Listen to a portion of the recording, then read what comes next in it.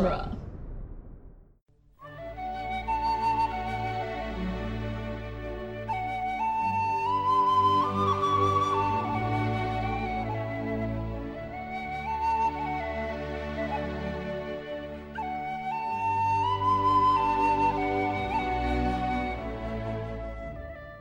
Hello, and welcome to Lord of the Rings Minute, the daily podcast where we analyze the movie The Two Towers, one event that hasn't happened in an age at a time.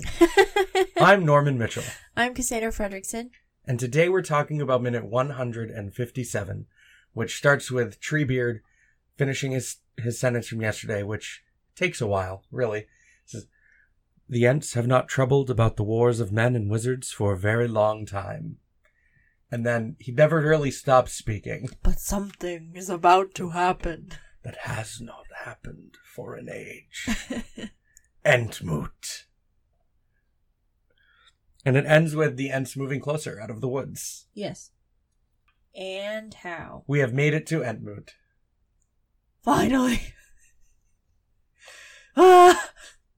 Man, I forgot how close these two scenes are. Entmoot and Theoden getting armored up. Yeah. I didn't realize that they were this close to each other. The Ents. They are gathering to discuss important things about the wars of men and wizards. Right. I like this little glade that they are in with the sundial rock. Does it have a sundial on it? Well, it's shaped like a sundial point. Oh, I see. And it's a circular glade with a little sundial rock in the middle. Apparently it is called Durndingle. All one word. Durndingle. Every time Richard Taylor says it in the commentary. That sounds fake, but okay. Every time Richard Taylor says it in the commentary, I cannot understand what he is trying to say. It sounds like he's saying Durham Dingle as two separate words. That sounds like an unfortunate name, like a given name for somebody. Like Dingle is their last name. Ah, you must be Durndingle. Or yeah. That sounds terrible. I don't think that's a good name. But yeah, this is Durndingle, the location for Entmoot. It's just fun to say. Treebeard and a bunch of Ents have gathered at Durndingle to discuss important matters. Durndingle is a very serious place. It's reserved for the most important discussions. Oh my god. The most serious of times. Durndingle is the only place suitable for Entmoot.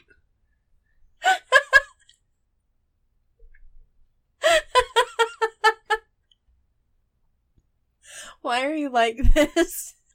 Because I think it's very funny to try to say it with as straight a face as possible. It is time to call the Ents together. We must go to Durndingle. No. I'm trying to drink my tea. You butt. So Mary comes off as a little dumb. Oh, a gathering of what? Entmoot, what is it? A gathering. A gathering of what? He told you. Entmoot. He told you what's happening. So, I looked up because I don't know, I like words. So I looked up the definition of moot because I knew that it meant a gathering because that's literally what he says in the minute. But also there's the phrase a moot point. And so the word moot, now it means subject to debate, dispute, or uncertainty. And historically, it was also used as a noun, which, is like a gathering. To refer to an assembly held for debate. Yeah. Especially in Anglo-Saxon and medieval times. And I'm like, okay, that jives with what Tolkien was about. That's why Tolkien's using the word. Yeah. Entmoot. That's an SAT word. Moot? Yeah. I've always assumed that the word meat comes from moot, Oh, not to the other meet? way around. Probably. Maybe. Because, as a modern English speaker, moot sounds like a more primitive word than meat. Because of the ooh. Because of the ooh sound instead of the e sound. I don't know.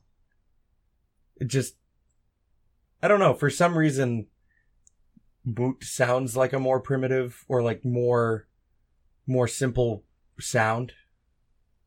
Simpler word. I don't know how to fully express what I'm trying to get at. But I feel like O sounds are easier to make than E sounds. Oh, sounds are like more primal? Yeah. Like howling, Yeah, but E, like when you scream. I guess. And just when I imagine Old English in my mind, there's a lot of oohs and ahs. Yeah, and that's not true. and not a lot of E's and I's. Yeah, I had a professor in college, and we were reading Canterbury Tales, and he read some of that for us in like the original Middle English. Because This happened in my class as well, but we did not take this class together. we have probably had the same professor. Yes. Because he was really cool. But yeah, so that like having heard what at least Middle English sounds like. Old English is like a completely different animal. Right. But Old English is like German. Yeah, it's closer to German. Yeah. They But share a root language. there are lots of vowels going on in Middle English. Mm. Lots of long vowel sounds. But then I got confused because I was like, oh, well, isn't a moot point like a trivial point or like something that's not relevant or whatever? And apparently that is a specifically American colloquialism. Like, Right. The most famous use I can think of the phrase moot point is in the song Jesse's Girl. yeah, the point is probably moot Yeah, exactly. because it's hypothetical. Exactly. Because she's watching. Right. I want to tell her that I love her, but the point is probably moot. Like, There you go. when I hear the phrase a moot point, that's one of the first things that jumps into my brain is that song lyric, because songs are good mnemonics and they make things stick in your mind. Right. So that's the way I've always just been like, well, this is how this word is defined in the context of this song, which I heard long before I ever really knew what a moot point was. Right. It's just, this obviously means it doesn't matter in the context of this line. Mm-hmm. But then reading Tolkien, Entmoot, and then obviously it's referring to a meeting. Right. Like, but this meeting matters. and this meeting is incredibly important. So, and at the time, the meaning of using moot to be like, no, that doesn't matter, just didn't exist. I think it existed, but Tolkien is very British. And the usage that we're talking about, like a trivial or hypothetical situation, is specifically American English. Right, yeah. So, I mean, But how modern of a phrase is it? I don't know. Because I would assume in the last 50 years. How old is that song? That song's not that old. the 80s. Lord of the Rings came out in the 50s, so it's possible that was not a popularized phrase even in American English yet when Lord of the Rings was written. That's what I'm getting Maybe.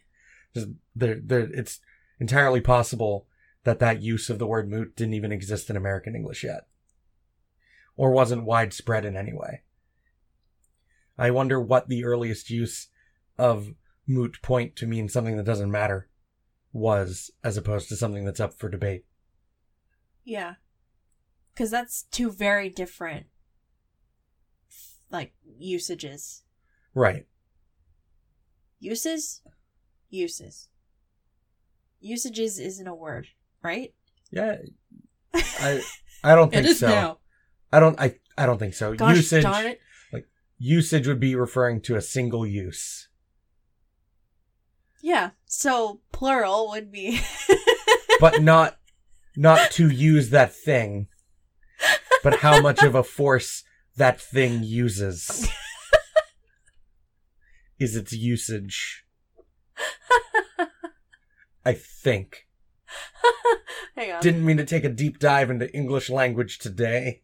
Usages versus uses. I always mean to take a deep dive into the English language. Yeah, that is a word. Oh, no, usage, not... Oh, well. Whatever. You can pluralize anything. Right. Usage is how something is used. The fact of something being used is use. That is not a particularly helpful definition. Oh, well. Perfect. English is wonderful. It's no flaws. It's a beautiful language. It's so clear. Crystal. You know, there's not... What's it called? I just learned this the other day because I watch Vsauce videos when I'm bored. Is that the guy with, like, the unnervingly straight teeth? That's another guy Okay. that is also bald, but he doesn't have a beard. They're both bald, and they both wear glasses, and you watch them both, and I'm just like, that man has No, the guy with crazy... freakishly white teeth. The guy with crazy perfect teeth doesn't wear glasses. Oh, okay. I'm just blinded But, by his teeth. Anyway, sorry. But on Vsauce, apparently there's only one of these in the English. I think he says there's only one of these in the English language. There is a word that has 7 homonyms. What? They all mean different things. They're all spelt differently, but they're all said the same. And they're homonyms for the word raise. I think there are 7 of them. There are 7 words said raise, but all mean different things. They're all spelled differently. I can only think of, like, 2. He lists them out all on the screen. I'm like, I've seen all of these words. I know that these words exist. Actually, I can think of 3.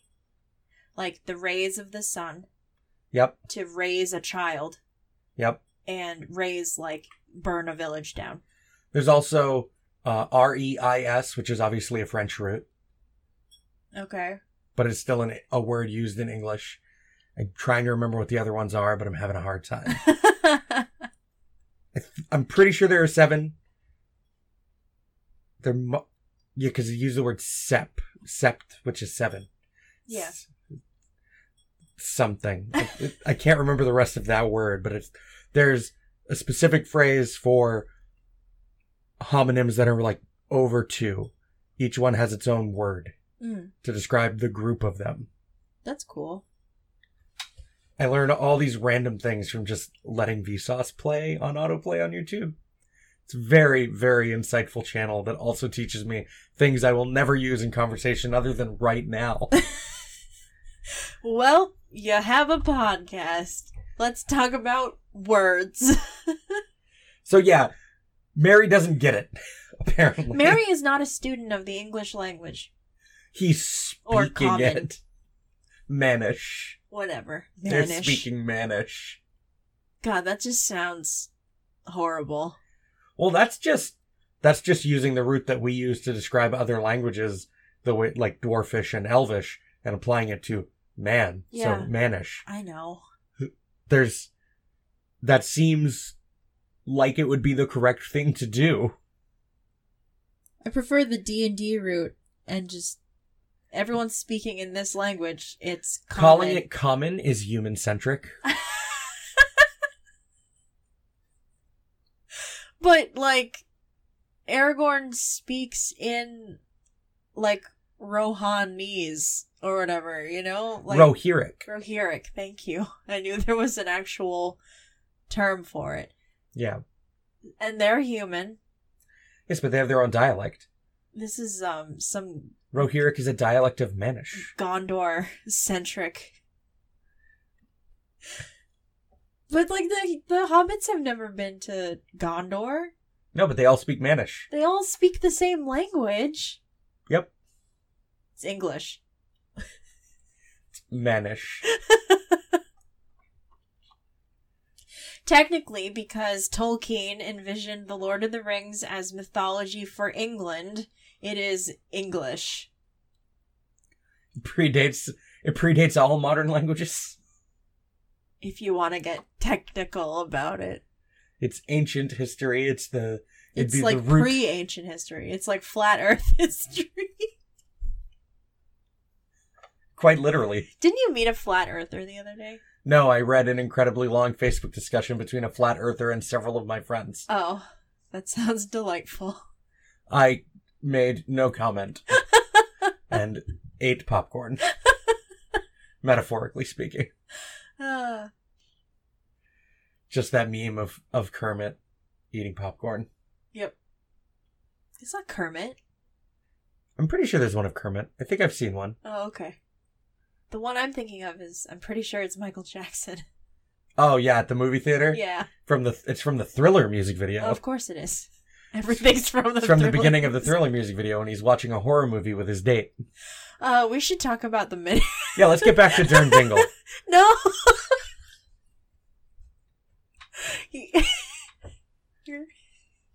You're just gonna keep saying that. Yes, I am. Because it makes me smile. The word itself makes me smile. The same way that the attachment for a MacBook being called a dongle makes me smile. Because inside, I'm 7. That's fair. So back in Dern Dingle. Oh my god. Mary doesn't get it. And Pippin's just kind of looking around. Pippin's just looking around in wonder. That's generally what Pippins do best. Yeah, Peregrine Took is a man full of wonder. Half man. And all these ants start coming out of the woods. Mm-hmm. I really like the design of the willow tree ant. Because I like willow trees. But I just think it looks the most whimsical. Which one is it? The willow tree ant. He's in the middle of the frame during one of the shots of the ants coming out of the woods. He's a little further back. He's near the middle. And he just has so many long strands of willow leaves hanging off of him. Mm. I just think it's a very whimsical fairy tale, like storybook design. Right. And pretty much all of the ants were apparently designed by Alan Lee. That's cool. He did a book, or he did a lot of illustrations for a book of fairies. And Peter Jackson apparently just really likes the look of the fairies he drew. Mm-hmm. And thinks, when he looks at the ants, that Alan Lee drew a lot of inspiration from that work he did for that book to design the ants with. Mm-hmm. He thinks they look very fairy-like. They kind of do. Like tree sprites, but like trees. Right. And this interpretation of ants is much better than just bark-covered men with leafy beards. The carrot. Or the carrot. There's something whimsical about Carrot Treebeard. But it's weird. That's a word. Because it's... Whimsical, I guess, it's is a silly word. whimsical. It's dumb. And dumb. Pippin just looks dumbfounded. Across this minute, his mouth is agape, just looking around.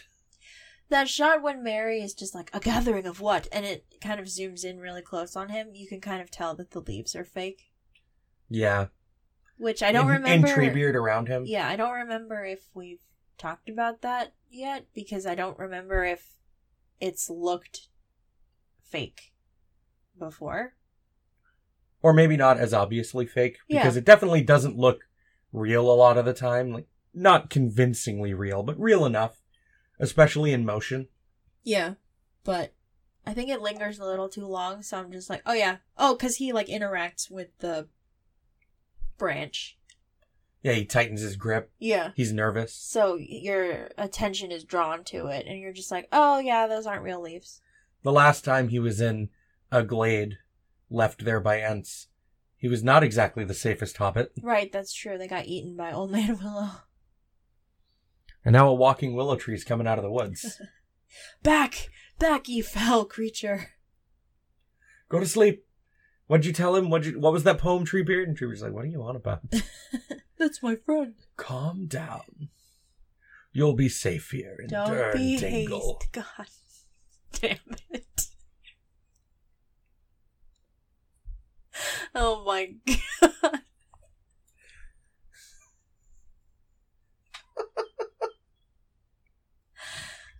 I'm done. I'm done, Dingle. Done Dingle? Yeah. You done dingled.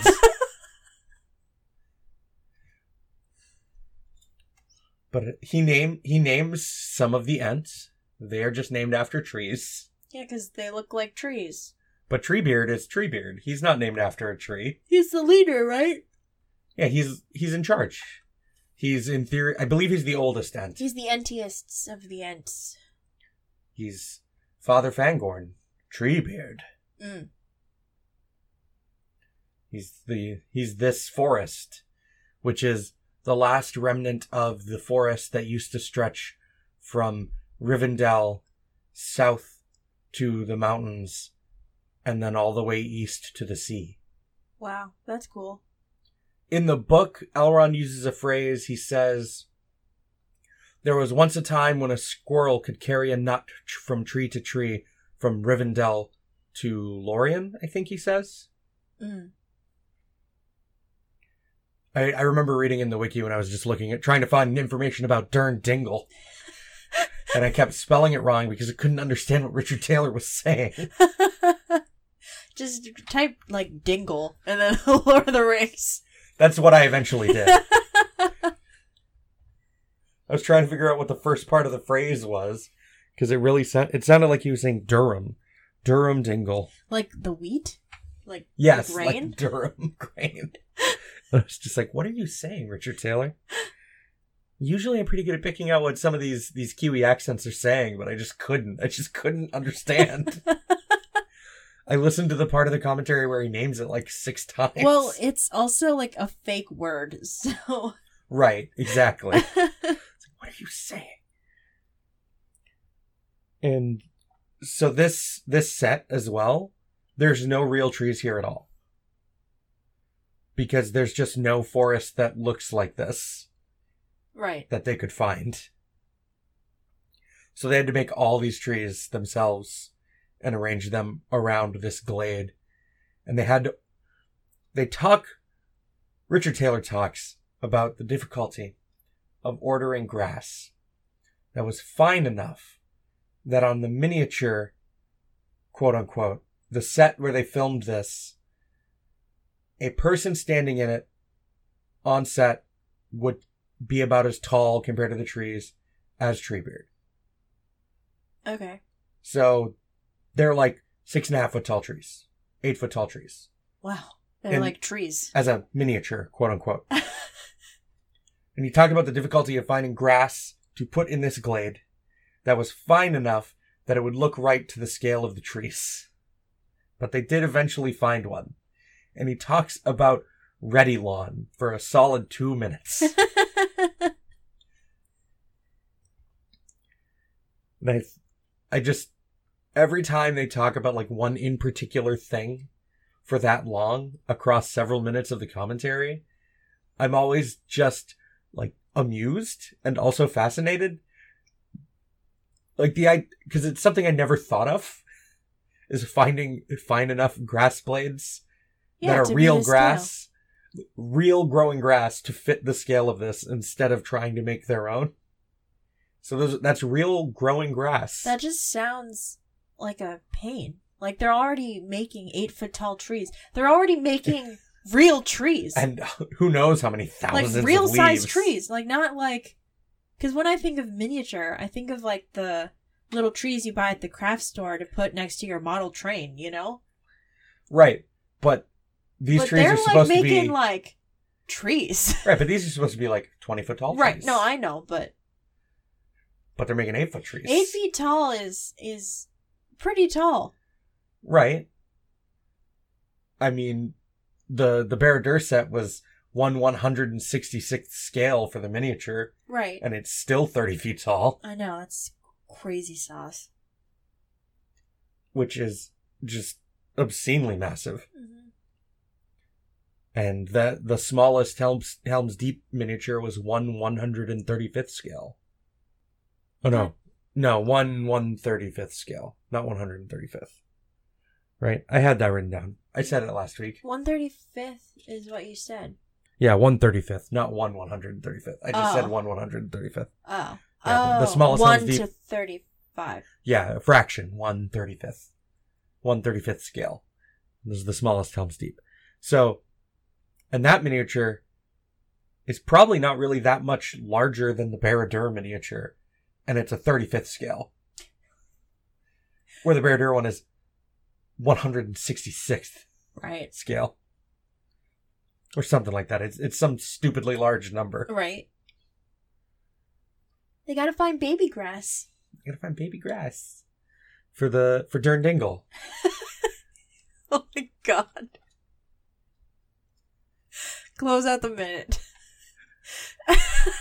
So some other podcasts you can find that don't take place in Durndingle, Oh my but god. are on Dueling Genre, are the Oh my Protagonist podcast, God. Doctor's Companion, Geek by Night, Immunities, Having a Friend for Dinner, which is about Hannibal, Having a friend for Durndingle.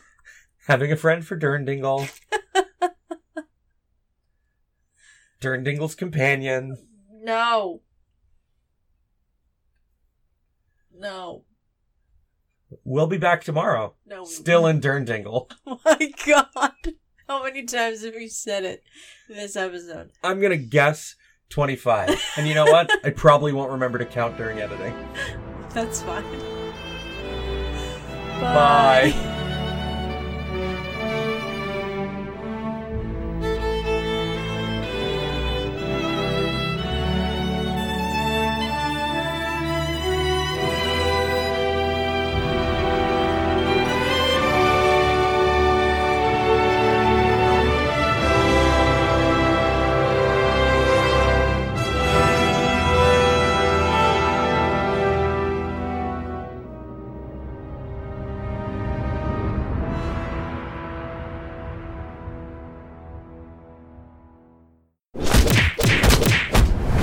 Dueling Genre.